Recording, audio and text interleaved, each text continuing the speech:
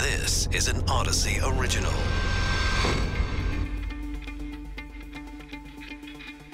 This is Coronavirus Daily. I'm Charles Feldman. I'm Mike Simpson from the KNX Odyssey Studios in Los Angeles. We'll continue to bring you the latest COVID news and developments as the pandemic impacts the world. But for the time being, we are shifting the focus to the global crisis that's front and center, Russia's invasion of Ukraine.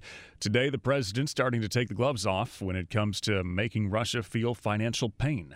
And we should point out, by the way, that there is some concern because a lot of people in Ukraine have not been vaccinated when it comes to COVID. And there is some concern in places like Poland and Hungary that as these refugees, some 2 million of them, have crossed the border from Ukraine, this could become a problem when it comes to the Omicron variant of the coronavirus, just to mention that. Back to the war there in Ukraine, the president of the United States is putting a ban on Russian oil imports into the U.S. Now, the goal is to rock the now fragile Russian economy even harder, but we'll also feel it here with ever-increasing gas prices. A doctor right here in Southern California was all set to head to Ukraine. That's a different story, to help train civilians in combat medicine. But now he cannot go because the Russians might be after him, and we will talk to him too. We'll go back to Ukraine, talking with a woman who was forced to evacuate Kyiv, doing what she can to help the war efforts. And we'll talk with a longtime based Moscow reporter who got out of Russia after that new press censorship law was put into place. We start, though, with President Biden and his ban on Russian oil. With us is John Rosen, global economic expert, business economist at the University of New Haven. The U.S. only gets, I think, about 10% of its oil supplies from Russia. So will a ban have much of an impact? Not really. I mean, over the short term, there'll be a bit of an immediate hit in the United States. But it is, as you point out, the amount of oil we import from Russia is pretty small. To the extent we import oil, most of our imports come from Canada now. And as an interesting side issue, for reasons that just have to do with the logistics of the industry and so forth, the oil that comes into the U.S. from Russia is largely not burnt as gasoline in cars. It's used to manufacture plastics, which we export to other countries. So then we do it, to further send the message and add it on to the sanctions if it doesn't hurt them that much because we only import a little bit and we see our gas prices rise? Or was the president kind of boxed into this because members of Congress were talking about doing it anyways? Or, you know what, we have to do it because every little bit more that we pile on the Russians is a good thing right now? But I think the short answer to that is all of the above. Yes, he was receiving an awful lot of political pressure to do this. And it is, at one level, pretty symbolic for the reason we talked about a moment ago. It's not that big. It's not that big to a factor in our oil market, and it's not that big a factor to Russia's exports. The symbolism, however, is not at all trivial. If, as part of this, Biden is trying to pressure our allies in Europe to also boycott Russian oil, that would have a huge impact on both sides of the equation. Yes, but therein lies the rub, because while the UK is sort of saying it's going to reduce whatever that means, its dependence by the end of the year, our other allies, while they've been steadfast in being unified with all the other sanctions, there's a marked departure when it comes to oil and gas from Russia when it comes to most of the other Western European countries, right? Without question, a huge portion of the oil and natural gas used by our allies in most of Western Europe, a huge portion of it comes from Russia. So on the one hand, if they were to boycott, it would hurt Russia. But on the other hand, they would have massive shortages of oil and natural gas in Europe. And not to put too fine a point on it, it's winter in Europe. You can see why. You can see why they're a little hesitant to join a boycott, right? Any chance that there's a backfire here and Putin says, you know what, I'm going to turn off the tap to Europe, so take that, or can he not afford to do that because, it cuts both ways. Right. It absolutely cuts both ways. I suppose he could do it. I mean, he's already proven he can do things that at least we in the West would think are pretty irrational. But, if he were to cut it off, if he were to say, I'm not going to sell you any, yes, it would certainly hurt the European countries and their economies, but it would also hurt his because he wouldn't be getting any revenue for the gas and oil that otherwise he would be selling. And to fight a war costs a lot of money. He needs money. John Rosen, global economic expert, business economist, University of New Haven. If you filled up your car's gas tank at any point over the last week, we don't have to tell you. Gas prices are insanely expensive right now, and all indications are that prices will continue to increase. Doesn't seem to be a price ceiling. The just announced ban on Russian oil imports could make things even worse here in Southern California and the rest of the U.S. John Paisley, president of Stratus Advisors, a global energy sector consultancy firm. So how high can gas prices go, John?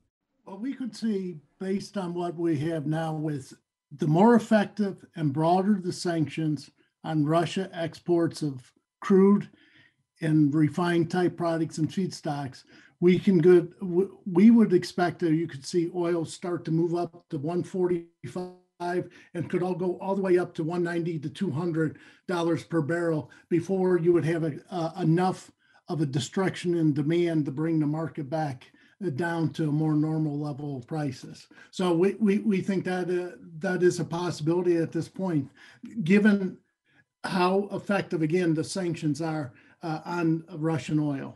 So yeah, that's the could. Is it actually the expectation? And then, of course, the higher that goes, the more of a translation we get at the pump here, because we keep hearing two different things. Number one, prices are going to go up. And number two, the Russian oil doesn't make up that much of what we bring in. So, I mean, is it just going to happen anyways? Well, it's a global market. So really, the U.S. is a small user of Russia oil. And at this point, we only import around 650,000 barrels a day, roughly, maybe a little more, sometimes a little less. But Russia exports over 6 million to 8 million barrels a day of crude oil. The more difficult it is to place those barrels in the market, and where you've already seen where a company like Shell was criticized heavily and said they're not going to buy any more cargoes of Russian crude, then perception is starting to become reality with this issue of not being able to place the barrels already in a very tight market. And therefore, that risk of future security of supply is starting to become reality. The White House is clearly worried about how a spike in oil prices are going to be perceived by the American public, because they're already trying to get out this slogan that it's the Putin spike, which means that the White House is really concerned. You were talking about how much per barrel oil prices could go up. What would that translate roughly as an average at the pump level, do you think? Well, in the U.S., on average, it'd be about $6 per gallon. And then California, of course, has higher prices because of the issues around logistics and the gasoline specification and some of the other things around taxes and so forth that make gasoline more expensive in California. So you're going to see if you got to that level, you'd see $6 gasoline. Also, we have less. What essentially we got is demand is back to where it was pre-COVID, but we have a smaller refining sector in the U.S. And we have inventory levels low, both in gasoline and diesel, relatively low. So you're going to have a tight market, and until you can destroy enough demand, you're going to push the price up. So we always hear, and the pains are going to be felt by those who must use gasoline. Now there is some discretionary use of gasoline that will go away when prices get high enough. But it's going to take a while to get prices high enough for that to happen. So we always hear, just ramp up more, go and drill more, open up more sectors, or go find your oil elsewhere. But all of those things, of course, they take time to do. There is nobody out there that has oil that they can just crank about, except for some of the members in the Arab Gulf. Saudi Arabia, UAE, Kuwait, they have some additional spare capacity, but that they could bring onto the market. But they also have to worry about the the relationships and the coordination that they have going on within OPEC Plus, which includes Russia. And if you remember, not too long ago, oil prices dropped below zero because when Russia and OPEC didn't have a deal, the market was oversupplied and the prices crashed. So that Saudi Arabia has to think longer term also in the other Gulf members. So that's another part that comes into their calculus, deciding how they approach this.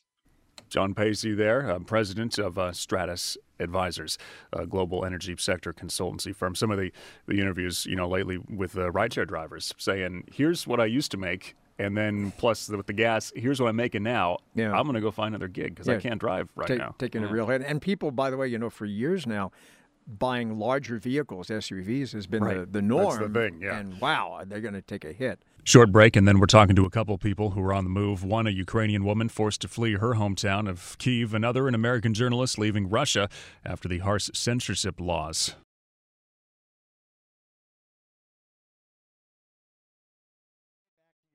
A group of Southern California doctors headed to Ukraine to train civilians in combat medicine. Dr. Dan Olesnicki from the Palm Spring Rancho Mirage area was supposed to go too. His parents are from Ukraine. He's part of the organizing effort for this. His life, though, would be in danger if he went. The doctor with us now. Guessing this is because the Russians caught on to your mission there?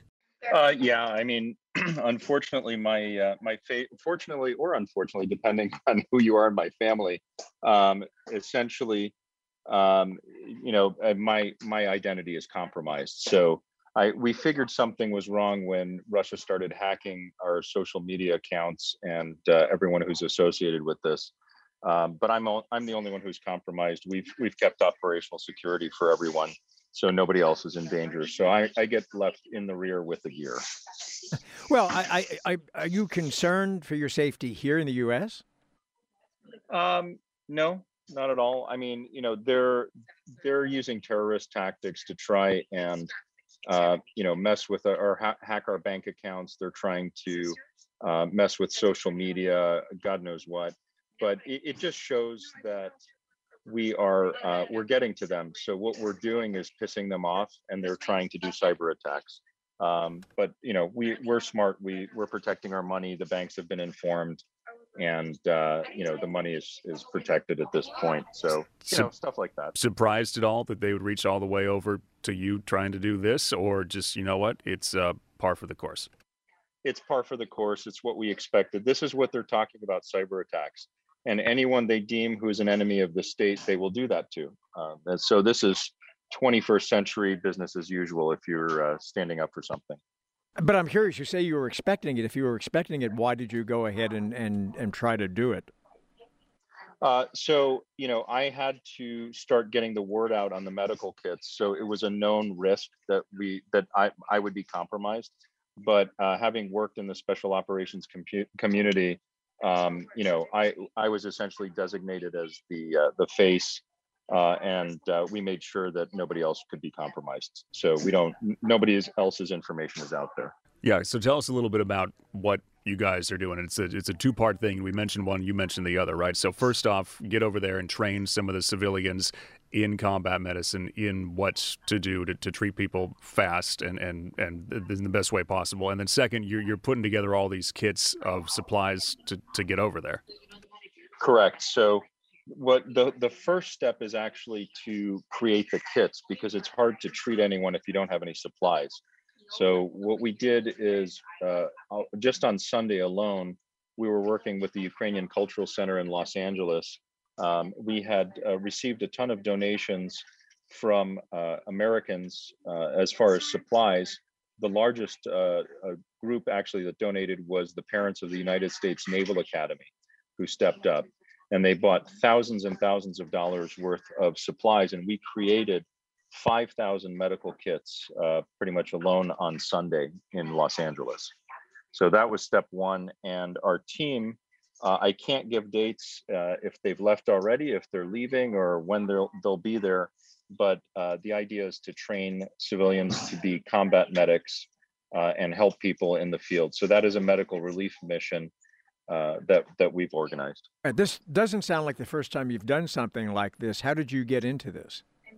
So I'm an emergency physician by training, and I was recruited into law enforcement 20 years ago in 2001, around the time of the 9/11 disaster in New York. I was actually a resident in Newark Beth Israel Medical Center, and we watched the planes hit across the river.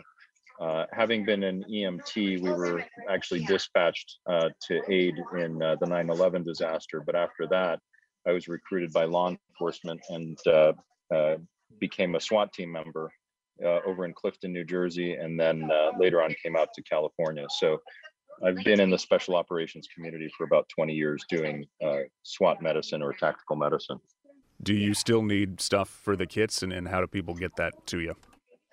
So we still need stuff for the kits. I think we're going to be taking more donations through the Ukrainian Cultural Center or other relief organizations. The one we're working with closest right now is Razom for Ukraine, RAZOM for Ukraine. They're legit. They make sure every cent counts. They're not only helping us acquire the materials for the kits, but they're helping us ship them out. So I would definitely donate to Razom for Ukraine. That's definitely a big thing. And we created 5,000 kits, but there's 44 million people in Ukraine that are being bombed or trying to evacuate, and the injuries are stacking up, especially with people trying to evacuate from residential areas that are now being bombed. So we're going to need these kits for a long time, especially if it spills over into the rest of Europe.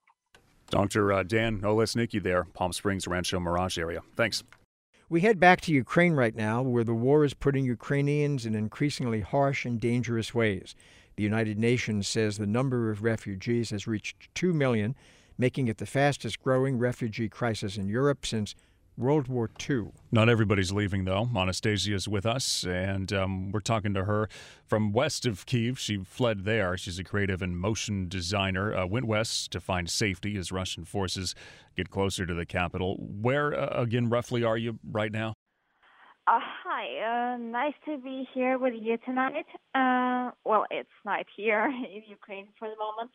I'm staying in Western Ukraine, and it's the city of Uzhhorod, which is, I guess, one of the safest places to stay here for the moment, as this is like one of the most western parts, and it's like the farthest point from the Russian border, which is like the point of invasion. Here it is safe for the moment. Okay, and you were in Kyiv. Is that where you live, and you had to go because it's not obviously a safe place to be right now? Yeah, I was born in Kyiv, I was raised in Kyiv, and I lived all my life in Kyiv, well, except for traveling. And roughly 2 weeks ago, slightly less, the Kyiv started to be bombed, and obviously, I'm not really sure if it was the right decision to leave Kyiv, because for the moment it is more or less okay there. I mean, in the center of Kyiv. The main fights and bombings are taking place on the borders of Kyiv, on the small towns which surround Kyiv. And the Kyiv itself is, well, I'm not sure if I can say okay, because there are some destructions already also. But it's not that bad. And I decided to leave Kyiv for a safer place to stay, in Western Ukraine. But it is very difficult to find a place to stay here. Well, because a lot of people are getting out of their towns and cities from all of the Ukraine. And yes, some are going abroad and some are staying in Ukraine. And small piece of Western Ukraine cannot. Right, and Anastasia, Anastasia, I was going to ask you that. I mean, you left Kyiv. You're now in Western Ukraine, but I think the latest figures from the United Nations, something like 2 million people from Ukraine, from your country, have now left and have gone to Poland, Hungary. Why are you staying in Ukraine, or are you planning on leaving? I'm not planning to leave for the moment because it is my country and here I can do something to help. Well, from abroad, I would be able to do something as well, like volunteer or something like this. But I mean, that would be like the last measure to leave Ukraine. Uh, and yeah, a lot of people are asked like by local authorities to leave Ukraine because Western Ukraine cannot hold all the refugees from all the other parts of Ukraine because Ukraine has about like 45 million people, and just imagine all of these people trying to get on like the third part of Ukraine. That's physically not possible. Right. They can't all fit. I was going to ask you that. I mean, when you have been on the move and going, we've heard from people before saying, I went to the next city over or further out, and this is a 6-hour car ride, a 7-hour usually, and it took me 2 days to get there. I mean, what's it like to be in this mass of people that's on the move? I was living on the train, and it was like 9 people in like 2-place room, and people were sitting on the floor. They were sitting just like everywhere where possible on the train. There were like huge crowds in the train station because, well, the trains do not need tickets for these days. These are like evacuation trains, so everybody could just get on like in the crowd. So Anastasia, too many people. You have a family in Ukraine, husband, boyfriend, partner, whatever. Like boyfriend, and we are here together. And my family, they also like part of my family stayed in Kiev, and the other part, like my parents, they left Kiev as well, and they're staying in another city because, well, once again, it's really difficult to find a place to stay in Western Ukraine. So we're 7 people who were living in Kiev, and now everybody's staying just in like different towns and cities here because it wasn't possible to stay together. I was going to say, so 2 weeks ago, you were all a tightly knit family, right? You, your boyfriend, your parents, and all living in pretty much the same place. And now you're not. You're scattered. No. We weren't living like together. No. But you were like, living in the same people. city. Yeah. But now in you're the same city, and I've got like lots of friends who are staying just like in totally different parts of Ukraine now, even though everybody lived in Kiev, and now everybody is just like distributed through cities in Kiev and in like the nearest Europe because some people went away to other countries and some went away right before, not even like because of the war, but somebody was on holidays and they just couldn't get home afterwards. Wow. Yeah. Yeah. How worried are you about the people who did stay in Kyiv? Some of your friends, obviously, it's the main target, even if it's, you were saying earlier, you can't tell if it's totally safe or not safe. It's what the Russians want to go and surround. Yeah, and sure. Well, people hear bombings every day. They hear missiles, and everybody is already used to going to shelters every night. Well, because people need to sleep anyway, so it's not that they can just stay up all the time. So yeah, and it's like for the first days, of course, everybody was terrified, like very much. But then people just, to some point, they just got used, and now they're just like reporting, like, oh, there have been like bombings. We heard explosions and so on. What is the toll, Anastasia, on you and your loved ones and your friends? I know you've said already that you've scattered sort of all over the place and you're not living in the same city, but the emotional drain and the emotional toll must be very significant, I would think, on all of you. Yeah, of course. Well, it's really difficult to concentrate on something. Well, I'm really lucky to still have my job because I work for a British company, so I still have my job, but it's really, really difficult to try to do it. I mean, well, of course, they understand the situation, but for example, for me, this is like, for the first day, I couldn't like open my laptop because I couldn't like concentrate on anything. and the only thing I could do was like physical work or something like this. Well, because you cannot like think properly, because I guess for the first 3 nights or something like this, I barely got sleep at all. And well, of course, that takes both emotional and physical toll. Some people panic, some people try to stay strong, but just fail at some point. And you can see people who are really, really strong and they just hold on. And then at some point they just fail and start crying because of some like small thing. Well, just because I don't think that nobody's like emotions can just hold everything which is happening, because well, some people have already lost people that they knew, or their friends or relatives, or some people have seen their houses being bombed. And for example, I have found out that one like gym place that I used to go was already ruined, and that is, when you hear something like this, of course you're shocked. But I guess everybody is still trying to stay strong and not to let the emotions take over, because it's like everything, all the emotions will be after. For now, it's everybody needs to just hold on their lives and try to do something helpful. Is it kind of a relief that you're at least somewhere safer and you can settle down and try and figure out your next steps? Or are you worried, already thinking ahead, well, now I might have to move again in a few days or in a few weeks? And also I'm thinking it must be so weird and surreal to leave your town, get on the train, packed with people, get to the West, and then it's like, oh, I got to open my work laptop and go through these emails now. Like, yeah, I just went through all this, now I got to look at my emails. Yeah, that's really weird. And, on the first day when I woke up at like 5 or 6 in the morning from a call telling that the war has started and that Kiev is being bombed, I don't know, in an hour or something, I wrote my work chat something like, sorry, I won't be available for work today because my city is being bombed. And that, yeah.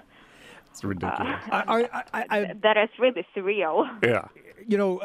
Many people outside of Ukraine are surprised that Ukrainians have held the massive Russian army relatively at bay as long as they have. I mean, many people thought the Russians are going to come in and pretty quickly take over much, or not the entire country. Apparently, that's what Vladimir Putin thought. Are you surprised at how resilient your countrymen and women have been so far?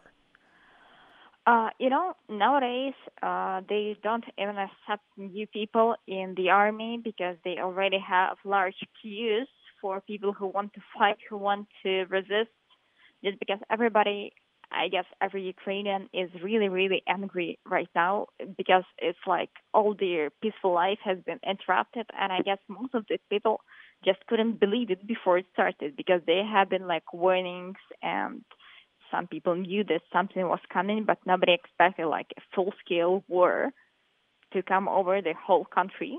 And now people are just really, really furious. And even the most peaceful people I know, they want to fight. They want to, some people want to join the army, and the others just support. Anastasia, did your view of, I'm just curious, did your view of Vladimir Putin change? Did you even think much about him before 2 weeks ago? And what do you think of him now?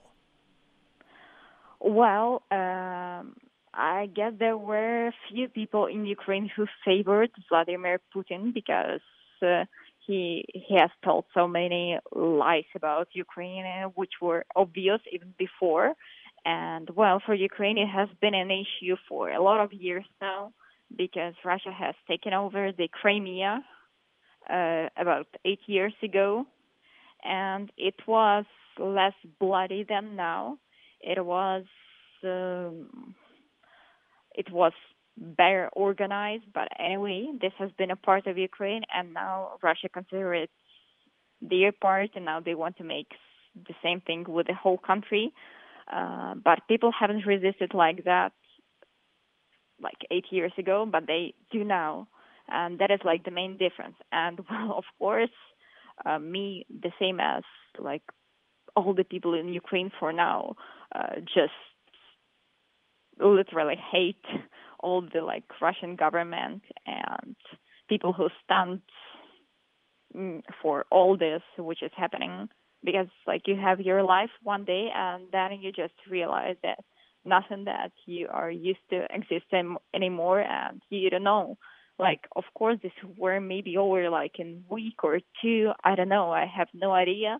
Or in a year. Well, but the life won't be normal for many, many years from now. Anastasia lives there in Ukraine, left Kyiv, is now over to the west. Anastasia, we hope you stay safe and stay strong. And thank you so much for coming to the phone and talking to us. Yeah, thank you for listening. Of course. Anastasia there in Ukraine, Kyiv resident, and her family, friends scattered in different towns. Some of them left, some of them abroad, can't get back. So we thank her for her time. Most Western reporters working in Russia got out of the country quickly because of new laws that were passed. They call for prison time over how they covered the war in Ukraine. Yeah, for years, Felix Leitz reported for CBS News in the Moscow Times while living in Russia's capital city. Not anymore. He's in the UK outside of London, joins us from there. So you had to get out of Russia quick. Again, remind people why there was such a rush to get out among the Western journalists. Yeah, good afternoon. Well, so, as sort of things escalated last week, the course of the military campaign in Ukraine, but also the dimensions of repression at home really ramped up. I think a lot of people made the decision, a lot of Western journalists, but also Russian journalists made that decision to leave. The Russian government had made their position clear sort of throughout this conflict that this was not, quote, a war or an invasion or an onslaught. All these words were sort of deemed essentially fake news. And we were sort of obligated to cover the war in terms sort of agreeable to the Russian government, which basically meant calling it a special operation. This quite ridiculous kind of euphemism. We weren't allowed to sort of report on the war using anything other than what had been published by the Russian Defense Ministry, which were these kind of ludicrously understated casualty figures. So we weren't allowed to sort of use our own reporting in any way. And I think a lot of people sort of saw when Putin signed this law into effect, I think last Friday, there was a real worry that I think this law would be applied to sort of foreign journalists. Foreign journalists had always been spared a little bit from the repression visited upon Russian colleagues in Russia. But sort of it was made very clear to us by the authorities that this law, which provides for up to 15 years imprisonment, I should say, would apply to us as well. So myself and many other colleagues made a decision towards the end of last week to get out of Russia pretty quickly. Yeah, how fast did you go, and what was that like? I imagine, because this is not like it was an easy time to get flights out of there either. So. No, absolutely. So, European airspace was basically closed. So what you had was sort of just flights to Turkey, flights to Armenia, a couple of other sort of former Soviet republics, but they were all enormously expensive. We saw things like flights to Armenia, flights to Yerevan going for about $3,000 a piece, for one way. So it was an extraordinary time because there were a lot of rumors in Russia at the time as well that Putin was sort of on the brink of imposing some kind of martial law, which, would be sort of military-aged men being stopped from leaving the country, some kind of closure of the borders. So sort of certainly Thursday last week when I left, there was a lot of panic, a lot of fear that sort of the Iron Curtain was coming down and Russia's sort of window on the outside world was closing. And, flights were packed out. There were an enormous number of planes sort of running out as the airlines really sort of moved to kind of capitalize on the flood of sort of people leaving. And really what we see in a lot of these countries, places like Georgia, is we see an enormous number of Russian emigres. We've sort of seen the Georgian government say that I think in about 3 days, 25,000 Russians crossed the border. So a huge sort of wave of emigration of sort of educated, political, opposition-minded Russians in these last few days. So now, of course, the problem for the West is can we get news out of Russia with all of you folks gone? Well, it really remains to be seen, to be honest. I mean, I was very pleased to see today that the BBC, which had sort of suspended its operations in Russia, has sort of gone back on that decision. They've made the decision to continue work there. It'll be interesting to see what kind of assurances they've been given, if any at all. So there are a number of news organizations still operating, but I think a lot of people are still figuring out how to negotiate this law.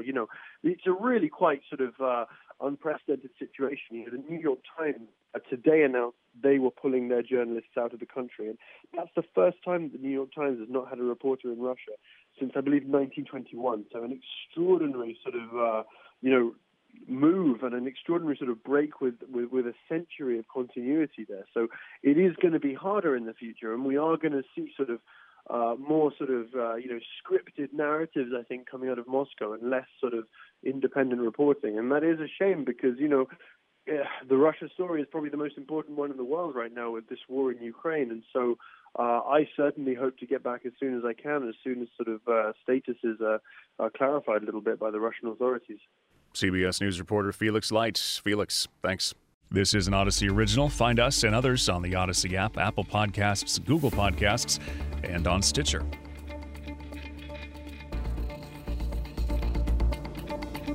Thank you.